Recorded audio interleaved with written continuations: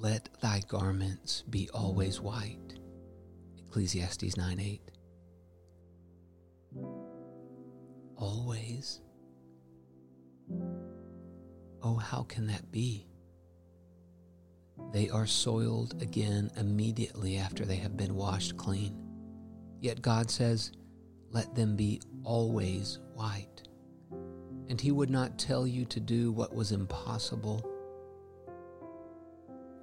Then how are you to help soiling them? Only in one way. Jesus washes us whiter than snow in His own precious blood that cleanses from all sin. But will He only cleanse His child just for the moment? Is that all He is able and willing to do for you?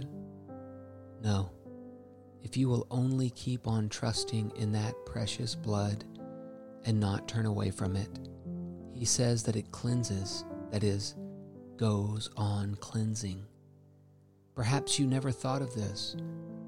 Ask Him now not only to wash you in the fountain of His precious blood, but to keep you in it, to go on cleansing you all day long.